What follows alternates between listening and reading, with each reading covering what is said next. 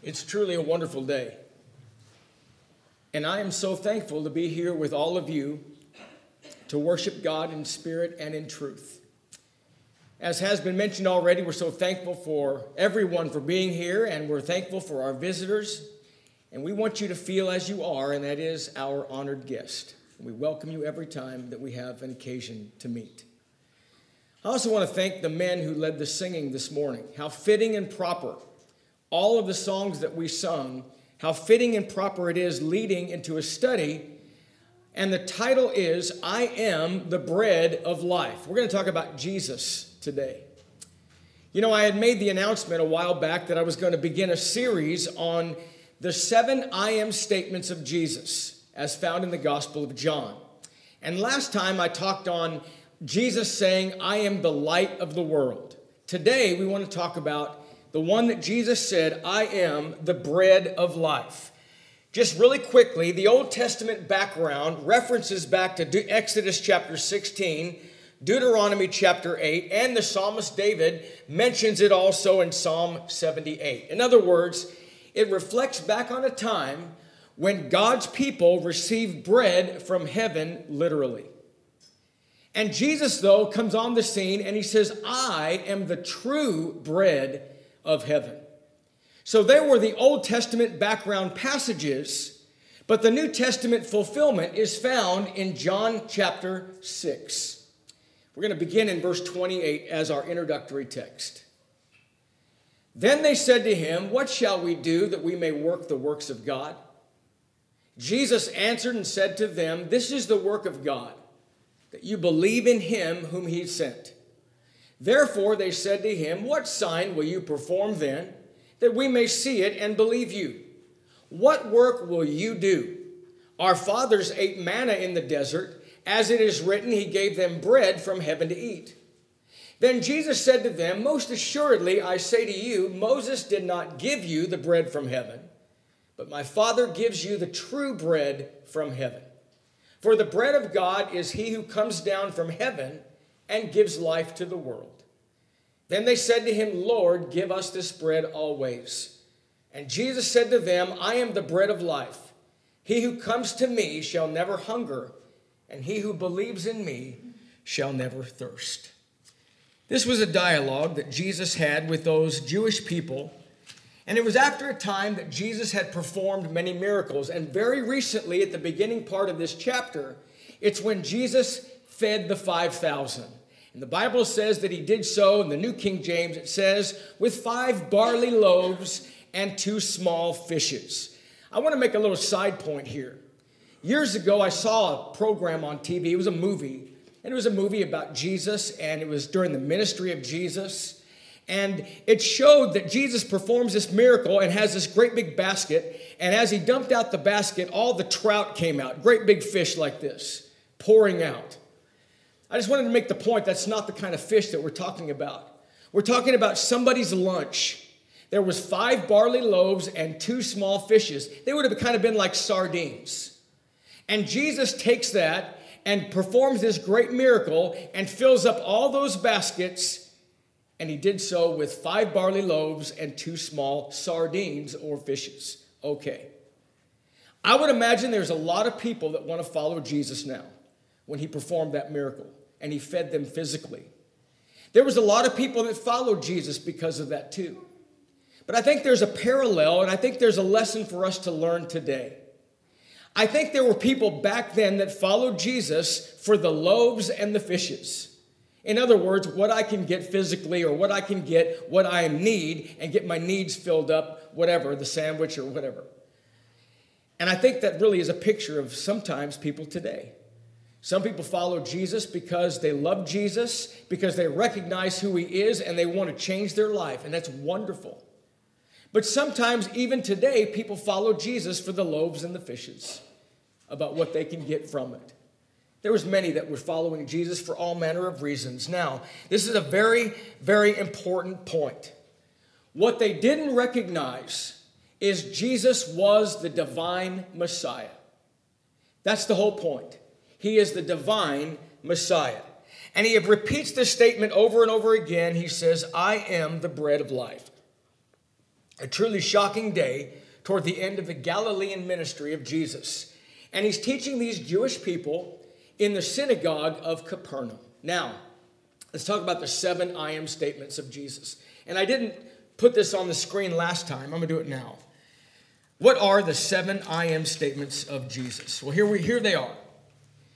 Jesus says, I'm the bread of life. He said, I'm the light of the world. He said, I am the door or the gate. He said, I'm the good shepherd. He said, I'm the resurrection and the life. He said, I'm the way, the truth, and the life. And finally, he said, I am the true vine. But I got to say, and I wanted to make this point, and by the way, when I decided to teach on this subject, on this series of the I am statements of Jesus, I was planning on slipping in an 8th one. I got to do it, and it's not going to take very long, but I got to slip it in. I think it's incredible, and I don't think it's an accident. In John chapter 19, actually John chapter 18, this is when Jesus was arrested in the garden. I'm going to be very brief about this. Jesus was arrested in the garden, and he applies the name of God, I am, to himself. You remember what happens? He had prayed to his Father, if it be possible, let this cup pass from me. And the cup has to be the suffering, the cup of suffering on the cross. Surely it included that, but not exclusively, not limited to. It has to be something else. It was God's divine wrath on sin. In other words, God took the sins of the world and put them on Jesus. And Jesus says to his Father, knowing he'd have to do it all alone without his Father, he said, if it's possible, let this cup pass from me, but not my will, but your will be done. Finally, with a determined resolve, he said, if there's no other way except I drink it, your will be done. And then all of a sudden, here come those that are going to be his captors. Here come those that are going to arrest him. Notice John 18, verse 3. Then Judas, having received a detachment of troops. I think the King James says a band of men. Now, what is that? A detachment of troops or a band of men was a Roman cohort. This is amazing. Roman armies were broken down into legions. One legion was 10 cohorts. 10 cohorts was 5,000 men. Okay? So one cohort, a Roman cohort, a detachment of troops, came to arrest Jesus. That means 500 men came. Plus, in addition to that, officers from the chief priests and Pharisees. Now, I got to tell you, that's a lot of guys to go out and arrest a Galilean carpenter and his friends. And I say that not with disrespect. I say that because that's all they recognize Jesus as being. Now, notice what happens. This is really incredible to me. I think this is great. In John chapter 18, beginning in verse 4. This is the Savior, by the way, that we serve.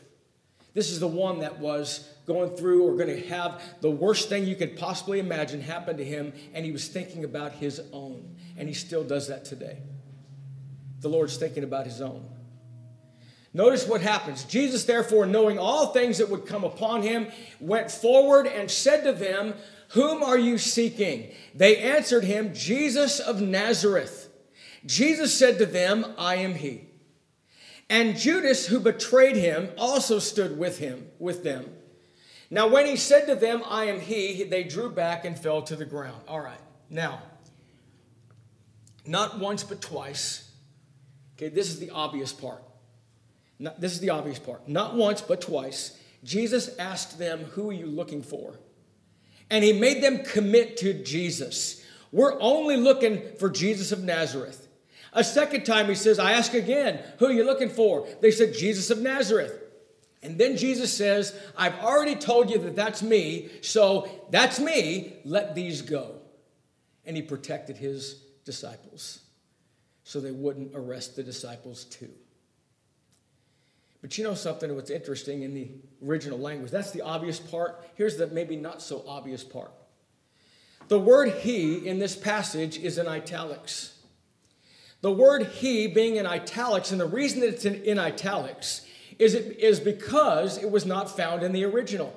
It was added by the translators for clarity purposes. So, What does it really say in the original? This is what it says.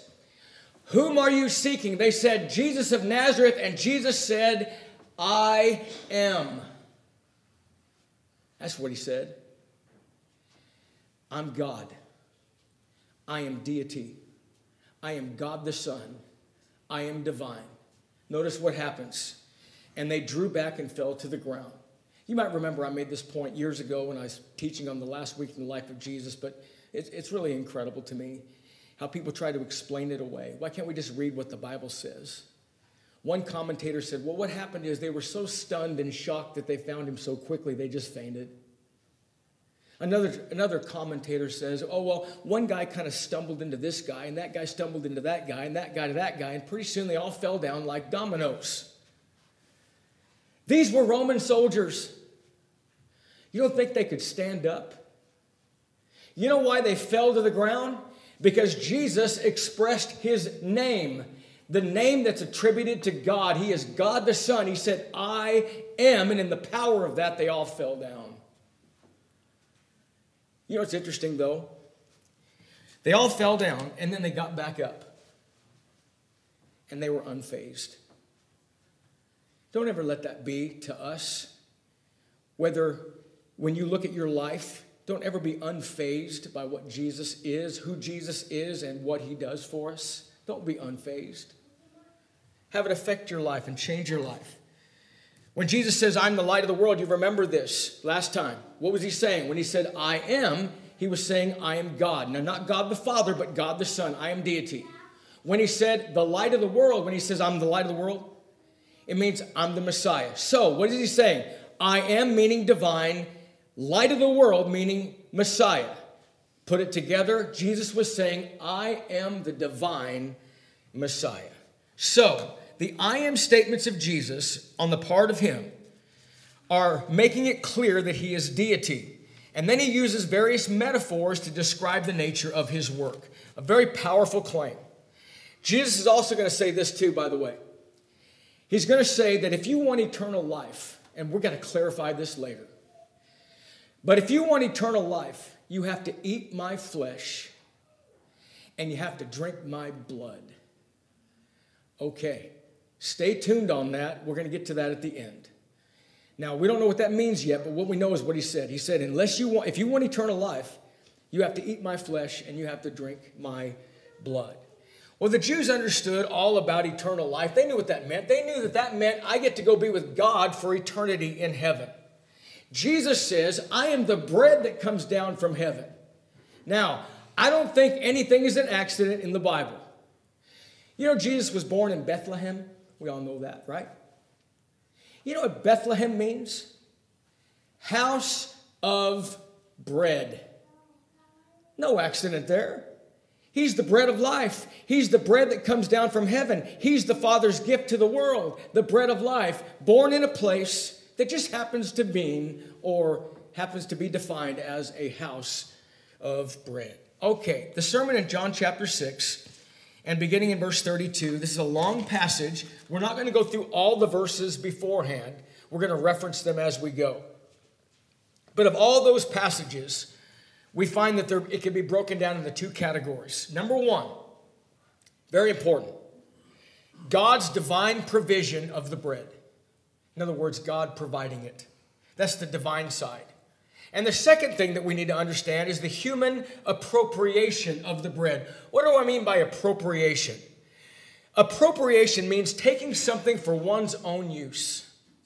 In other words, I have a responsibility to take what God has given me for my use. That's number one. Number two idea of appropriation. It's devoting to a special purpose. That's what God wants. He wants us to take what Jesus brings for personal use, spiritually speaking, and he wants us to devote ourselves to that special purpose of being a Christian. Okay, let's begin first of all, God's provision of the bread.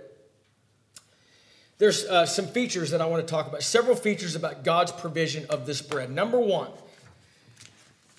the bread is divinely pre-existent. That means that Jesus has always existed. I don't know how many times we're going to hit this. We hit it last time. Got to do it. Jesus has always existed. But in John chapter 6 and verse 32, let's notice about the bread. Then Jesus said to them, most assuredly I say to you, Moses did not give you the bread from heaven, but my Father gives you the true bread from heaven. So number one, in God's provision, Jesus is pre-existent divinely. First of all, what do we know now? We know that the Father gives the true bread from heaven. Let's go further. Verse 33. For the bread of God is he who comes down from heaven. God gives the bread. Where does it come from? Heaven. What is the bread? It's he who comes down from heaven. Then Jesus said, I have come down from heaven. I am the bread of life. And you know, these people that were listening to Jesus, no doubt they were shocked in disbelief. In fact, they said this too. How can he say that he is from heaven when we know who his parents are? They missed the whole point. They missed the entire point. Jesus says, I've come down from heaven. So what do we know? The bread comes from God. Where's that? From heaven. Who is it? It's the one that comes from heaven. And who is that? That is Jesus, who came down from heaven. Every time we see that repeated, we're talking about the incarnation of a pre-existent person. Jesus did not come into existence. He came down out of heaven, and over he speaks of his pre-existence. So, therefore, remember this too. In John chapter 1, this is as John begins the Gospel of John. Very important. He said, in the beginning was the Word, and the Word was with God, and the Word was God. The same was in the beginning with God. All things were made by him, and without him was not anything made that was made. Who's that? Down to verse 14 of John chapter 1. And the Word became flesh and dwelt among us, and we beheld his glory, the glory as of the only begotten of the Father, full of grace and truth. That's Jesus. Pre-existent. Pre-existent. So, what is Jesus? He's pre-existent with God. He's always existed. He is co-existent with God. He is also self-existent with God eternally. Jesus was not a created being. All right, back to John chapter 3 and verse 13, though. I think there's a helpful statement here in the Lord's conversation with Nicodemus. Jesus is talking to this man, Nicodemus. And this is what he says. No one has ascended to the Father, but he who came down from heaven. That is the Son of Man who is in heaven. Okay. Little reminder. Okay. Who's the Son of Man? Well, it's Jesus. And sometimes the New Testament describes Jesus as the Son of God, and sometimes it describes him as the Son of Man. Sometimes people think what that means is he had a heavenly father and he also had earthly parents. That's not true. When Jesus said, I'm the Son of God, he was saying, I'm divine. Our Messiah was fully divine. That's the divine side. But it also says, in fact, 80 times, I think, in the New Testament, it describes Jesus as the Son of Man in the Gospels. That's still our Messiah, but Son of Man represents the human side. So, he was Son of God, fully divine. He was Son of Man, fully human. That's what Jesus was when he came to this earth. But he always existed. He existed before that. No one has ascended to heaven but he who came down from heaven. Always existed. So let me just say, please, remember this passage when you ever hear of a book that's written, and the book might say that a guy went and took a trip to heaven and got a message and came back. I'm not making fun. I'm just telling you folks, no, they didn't. That is the exclusive right of the Son of God. The one that came from heaven. And the only one that's ever come from heaven and brought a message to earth is Jesus. Not some fellow that decided he went there and came back. All right, well, Let's go one step further about the message. Sometimes people say that they met with God or they met God and got a fresh message, and here's the message to tell, the testimonial to tell. I got a phone call from somebody the other day, and they left a message on my machine, my voicemail. I don't know who it was, but the person's message was, I've just got a special revelation from God. I got this from God in a vision, and I want to tell you about it. The only one that's ever done that's Jesus, that brought a message from God. Okay, well, what about this? You might say, wait a minute now. What about the Apostle Paul? In 2 Corinthians, Paul is writing to those at Corinth, and he describes himself. And he says, 14 years ago, this is Paul now speaking, he said, 14 years ago, whether I was in the body or out of the body, I can't tell, only God knows. He said, I was taken up into the third heaven, and he heard things that are inexpressible. Did he bring back a message? No. In fact, as a paraphrase, he said this, I can't even speak of the things that were there. I can't even speak of it. And you know what also Paul says as he wrote to those at Corinth? He said, oh, and by the way, so that I didn't feel too high and mighty about myself, to keep my feet on the ground in my humility, you know what Paul said? I was given a thorn in the flesh, a messenger of Satan to buffet me. He prayed, please take it away. You know what the Lord said? Nope, my grace is sufficient for you. You're going to have that for the rest of your life. Did he bring back a message? No, he didn't. There were things that he couldn't even express. So, Jesus is the only one that does that. Here's one more passage. Here's further proof, please. John 6:46. Not that anyone has seen the Father, except he who is from God, he has seen the Father. So, only Jesus is pre-existent, and that's what we know. What else? Not only is he pre-existent in the coming of the bread, but secondly, he comes with a divine purpose. There's a divine purpose that's tied to the eternal preexistence, and that took planning. In verse 32, at the end of verse 32, it says, my Father who gives you the true bread from heaven. Then in verse 38, for I have come down from heaven not to do my own will, but the will of him who sent me. I got to say, we can really learn from language like that, can't we? I think we live kind of in a society today where people want, it's what I want. I want things my way. Remember that, like that song, I did it my way? Everybody wants to do it my way. And I understand where that's coming from too, but sometimes we don't want to be told what to do. I want to do it my way. I want to pave my own way. And I don't want to be told how to do it. Well, let's look at the greatest one that ever lived, the one that is perfect, the one that died for your sins and mine, the one that was the bread from heaven that God sent down, the only one that's come down from heaven with a message, all of that. Look what he did. I have come down from heaven not to do my own will, but the will of him who sent me. That's the perfect example of what we should be. What a great example.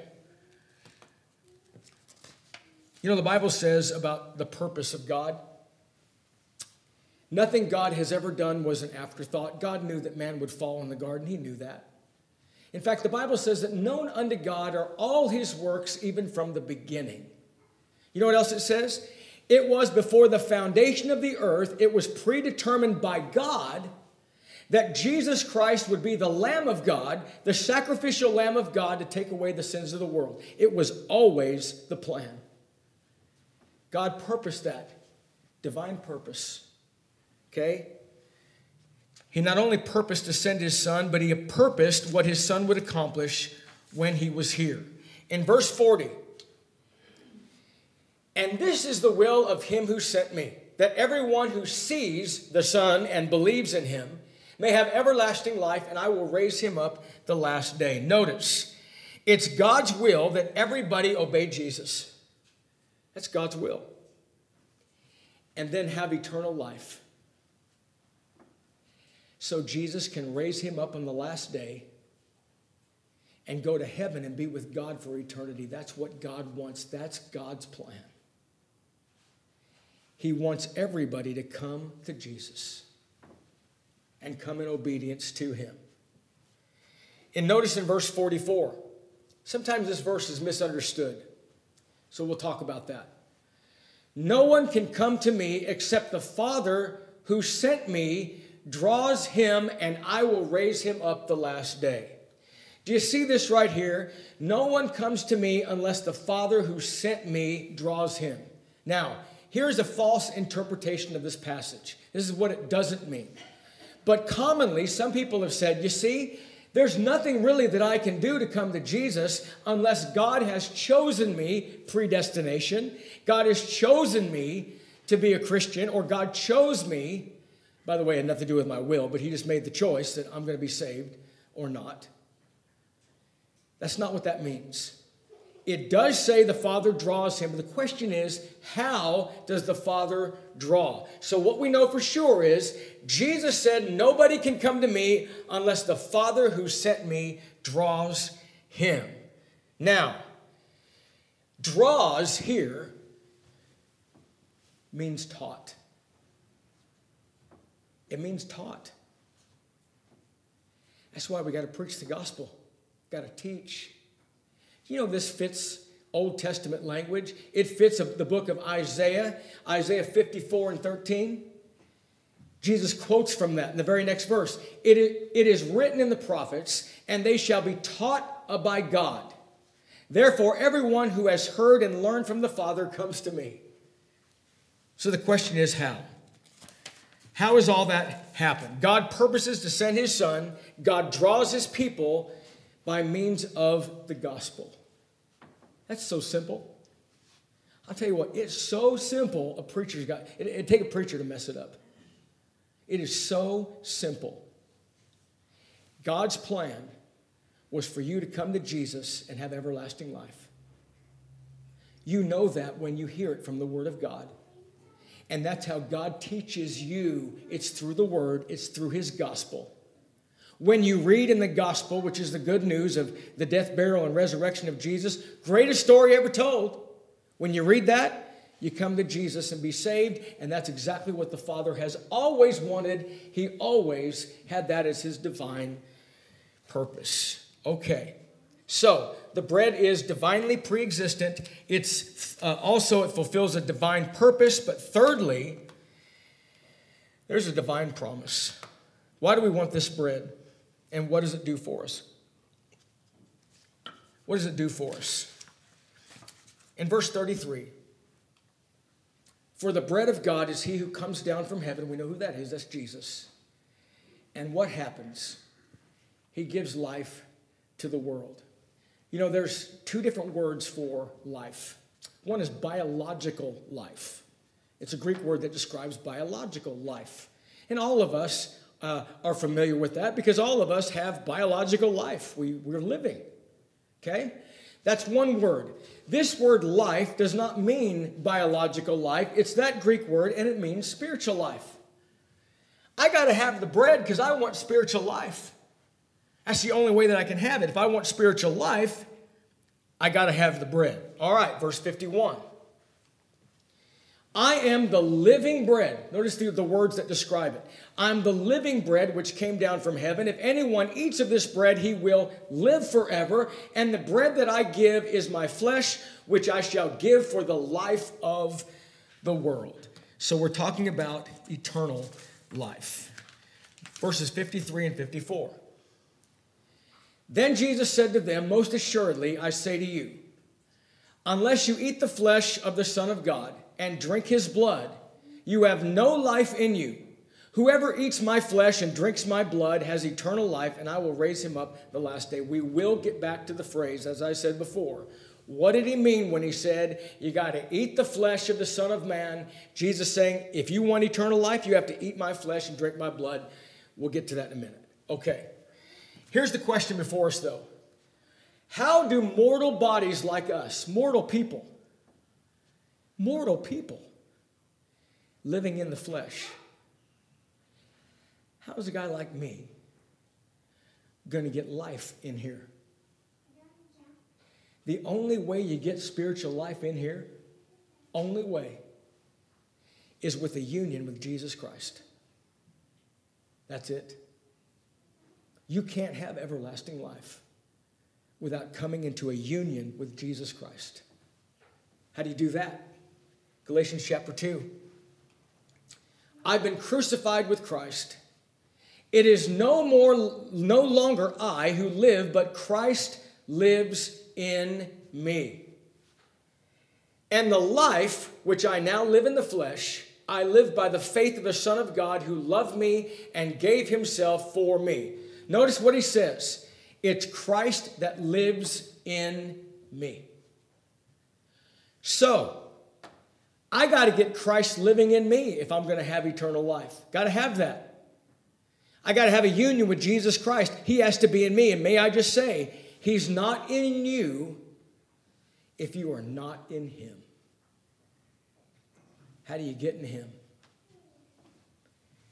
Galatians 3:27, for as many of you as were baptized into Jesus Christ have put on Christ. In other words, and one translation says literally, you have clothed yourself with Christ. You know the concept of being in Christ and the concept of Christ being in you? It's really simple. You might remember that old analogy I gave years and years ago about the bottle. If you have an empty bottle, you know what the empty bottle represents? The empty bottle represents somebody that's in the world that doesn't have Jesus. And then you go over to a body of water and you take that bottle and you submerge it in the water, and all the water runs inside the bottle, and then you hold it up, and what do you got? You got the water in the bottle. That's a picture of Christ in you.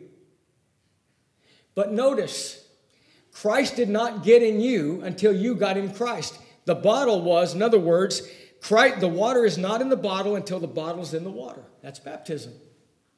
For as many of you as were baptized into Christ have put on Christ. All right, there's more.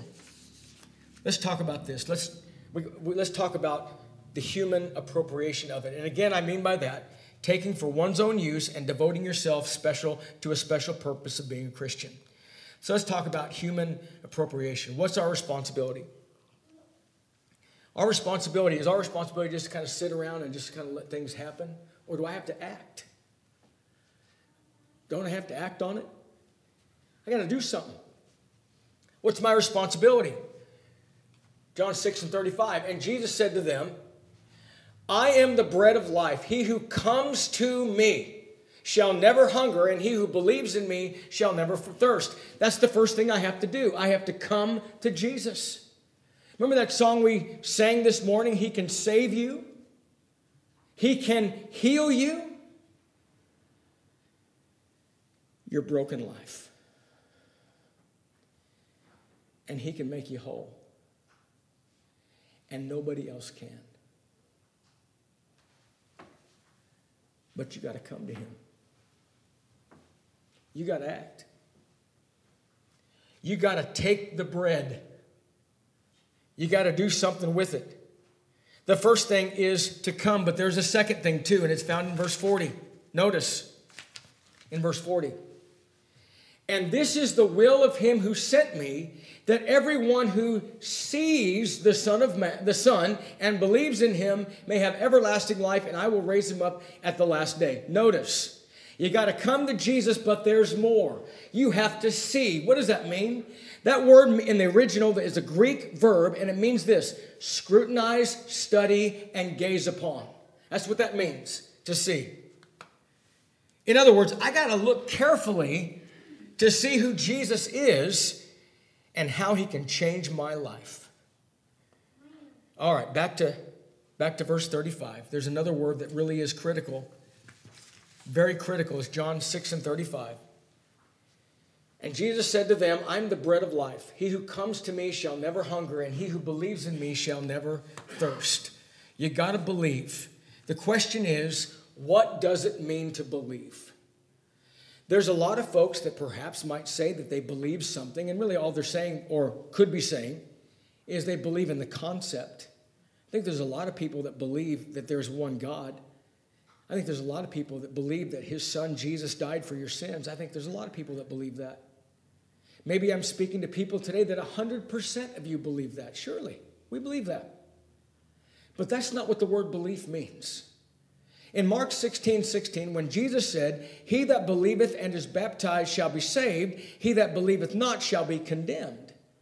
What he was saying is you have to believe with the force to obey. In other words, remember what we said, how does one come to Jesus? When they're taught by God. How are they taught by God? Through the gospel, through the word of God.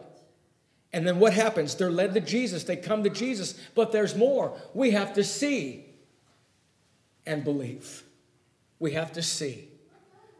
All right, going back to the metaphor of bread now. John 6:50. This is the bread which comes down from heaven, that one may eat of it and not die. So what is believing? Believing is eating. Taking in. Just like you would food. Believing is eating. Eating is taking in, receiving, and appropriating. You have to do that to have the benefit of what Jesus has done. Verse 51. I am the living bread which came down from heaven. If anyone eats of this bread, he will live forever, and the bread that I shall give is my flesh, which I shall give for the life of the world. What a powerful metaphor. You got to take me in, Jesus said. You have to receive me. You have to take it in. You have to eat. But there's more also. In verses 53 through 56. And I told you we're going to get to this. Here it comes. Here we are. Then Jesus said to them, most assuredly, I say to you, unless you eat the flesh of the Son of Man and drink his blood, you have no life in you. Whoever eats my flesh and drinks my blood has eternal life, and I will raise him up at the last day. For my flesh is food indeed, and my blood is drink indeed. He who eats my flesh and drinks my blood abides in me, and I in him. All right, first of all, take your mind's eye back to the synagogue in Capernaum. And take your mind back perhaps to how they would have received such a statement that Jesus says, you got to drink my blood. Maybe Leviticus kicked in. You know, maybe Leviticus 17 or Deuteronomy 12 or Deuteronomy 15 kicked in, where it was forbidden for God's people to drink blood. And yet now you've got Jesus, and he said, unless you drink my blood, you have no eternal life. If you do, you do have eternal life. This is what they didn't understand. Jesus was not talking about literal blood, and stay with me, this is a common mistake. And he was also not talking about the communion or the Lord's Supper. If he was talking about the communion, the Lord's Supper, that gives life, eternal life, and the condition is, unless you do that, you don't have eternal life, then that would mean this. We've already shown that baptism is what saves us when you contact the blood of Jesus. So if it's talking about the communion, then a person, if that's what that is, a person can be baptized on Friday, die on Saturday, and never show up on the Lord's Day and have communion. They're going to be lost. That won't work. It's not literal blood, and it's not the communion. So, what is it? What is he saying? Well, first of all, blood is a metonymy. And by the way, it's just a fancy word that's used as a substitute for another word. Okay? So blood is a substitute for his sacrificial death. That's what he's talking about. It's his sacrificial death. That's the blood that he's talking about. In other words, what he's saying is this. You have to accept the person that I am, and you have to accept the way that I die. In other words, as bread, Jesus nourishes. As blood, he cleanses. How do you do all that? You know, it's amazing to me that the great promises that we have. Remember when Paul was on the Damascus road and Lord told him what to do, and go into Damascus and go down the street, and it's going to be told you what to do and all that. And he's praying for 3 days. And you know something interesting? He prayed for 3 days, and yet he still had his sins. Do you know why? Because you can't pray your sins away. You need the blood of Jesus. Blood cleanses. So Ananias walked in after a man was certainly sorry for the life that he lived. But for 3 days, he couldn't pray away his sins. So you know what Ananias said? Here's what he said. Hey, by the way, what are you waiting for? Arise and be baptized and wash away your sins, calling on the name of the Lord. And by the way, calling on the name of the Lord means obeying the Lord, obeying the gospel. It doesn't mean anything you say. He'd been saying stuff for 3 days. But you call on the name of the Lord when you are baptized and you obey the Lord. That's the cleansing part of the blood of Jesus. But you know, there's something that's really incredible, because I tell you right now, none of us are perfect, and we are going to make mistakes, and we are going to sin. Yes, we are. But every night when our hearts are correct and our hearts are right, when we go to God in prayer, do you know that when you're baptized, the blood of Jesus cleanses you from your past sins?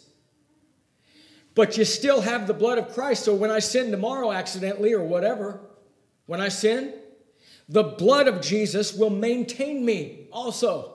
How's that?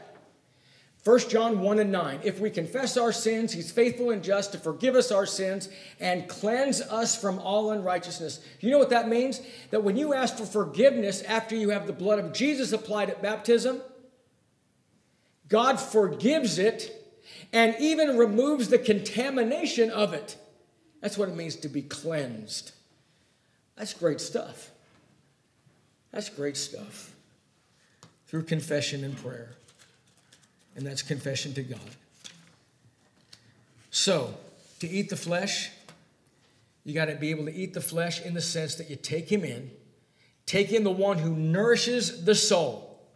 Having belief that has the force to obey, and be willing to drink his blood in the sense that you accept his sacrificial death. Now, what is the act that shows that I've accepted his sacrificial death? Here it is.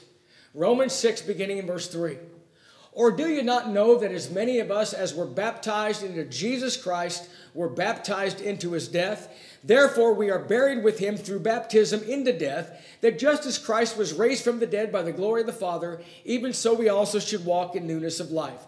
You show and demonstrate that you accept his death by being baptized into Jesus Christ, into his death. And as Jesus died, he was buried, and on the third day he rose again. When you're baptized for the remission of sins, you are fully immersed. You die to sin, great stuff. You rise to walk in newness of life. And you got the blood of Jesus for the rest of your life. You have access to it. That's great. So eating, remember, eating is a response to hunger. What about spiritual hunger? And I'm almost finished. Spiritual hunger is the aching of the heart of the one who knows he's empty. The one that knows he's empty. You take in the bread of this life personally. By doing so, it transforms your life. It's transformational. It changes everything. It's out there for the taking. The offer is there. It's the lifeline. You're sinking in a world of sin because everybody comes from that same place. And the lifeline is Jesus, but you have to grab the lifeline. You got to take it. Some people back then were not willing to accept what Jesus had to say, and this is what happened as we close our lesson. In verse 60, therefore many of the disciples, when they heard this, said, this is a hard saying, and who can understand it? 61. When Jesus knew in himself that his disciples complained about this, he said to them, does this offend you? Verse 66. From that time, many of his disciples went back and walked with him no more. It was too much. It was too much to take. Can you imagine the tone? Can you just almost hear the tone in the mouth of Jesus as Jesus said, do you also want to go away? There's a lot of people that leave the Lord. But the question really is this: what about you? The Lord may be saying this: what about you? Are you also going to go away? You know, Peter said, Simon Peter answered him and said, Lord, to whom shall we go? You have the words of eternal life. That's all that matters. He's the bread of life. I'm finished. You've been a wonderful audience. I thank you so much for your intent listening. I've talked a long time. But I thank you very much for your listening today. And I hope and I pray that what we had to consider will give you a greater appreciation for Jesus. No matter who you are, have a greater appreciation for Jesus and for God who sent down this price that had to be paid so you can have eternal life. May it help you to draw ever closer to Jesus and be thankful to him and serve him better than you've ever done in days gone by. Are you here today? You're not a Christian. We never know the hearts and minds of all those that are here, but if you're not a Christian, come believing in Jesus. Repent of your sins. Decide, I'm going to make a change in my life. Repent of your sins. Confess the name of Jesus Christ. Say, I believe that Jesus Christ is the Son of God. All these steps lead to the point of salvation. They are unto or up to salvation. But then be baptized into Jesus Christ for the remission of sins. Have your sins washed away, become a child of God, and Jesus will add you to his church at the very same time. Be one of either class. If there's somebody here that has drifted away, needs to come back to the Lord, if that is the case, come forward while we stand, while we sing. We thank you for listening to our podcast put on by the Church of Christ at 2215 Plans Road in Bakersfield. If you would like any additional information, or you would like to receive a free Bible correspondence course by mail, please email us at info@churchofchristbakersfield.com. Our service times are Sundays at 10:30 a.m. and 5 p.m., and Wednesdays at 7:30 p.m. Please make plans to join us. We would love for you to be our honored guest.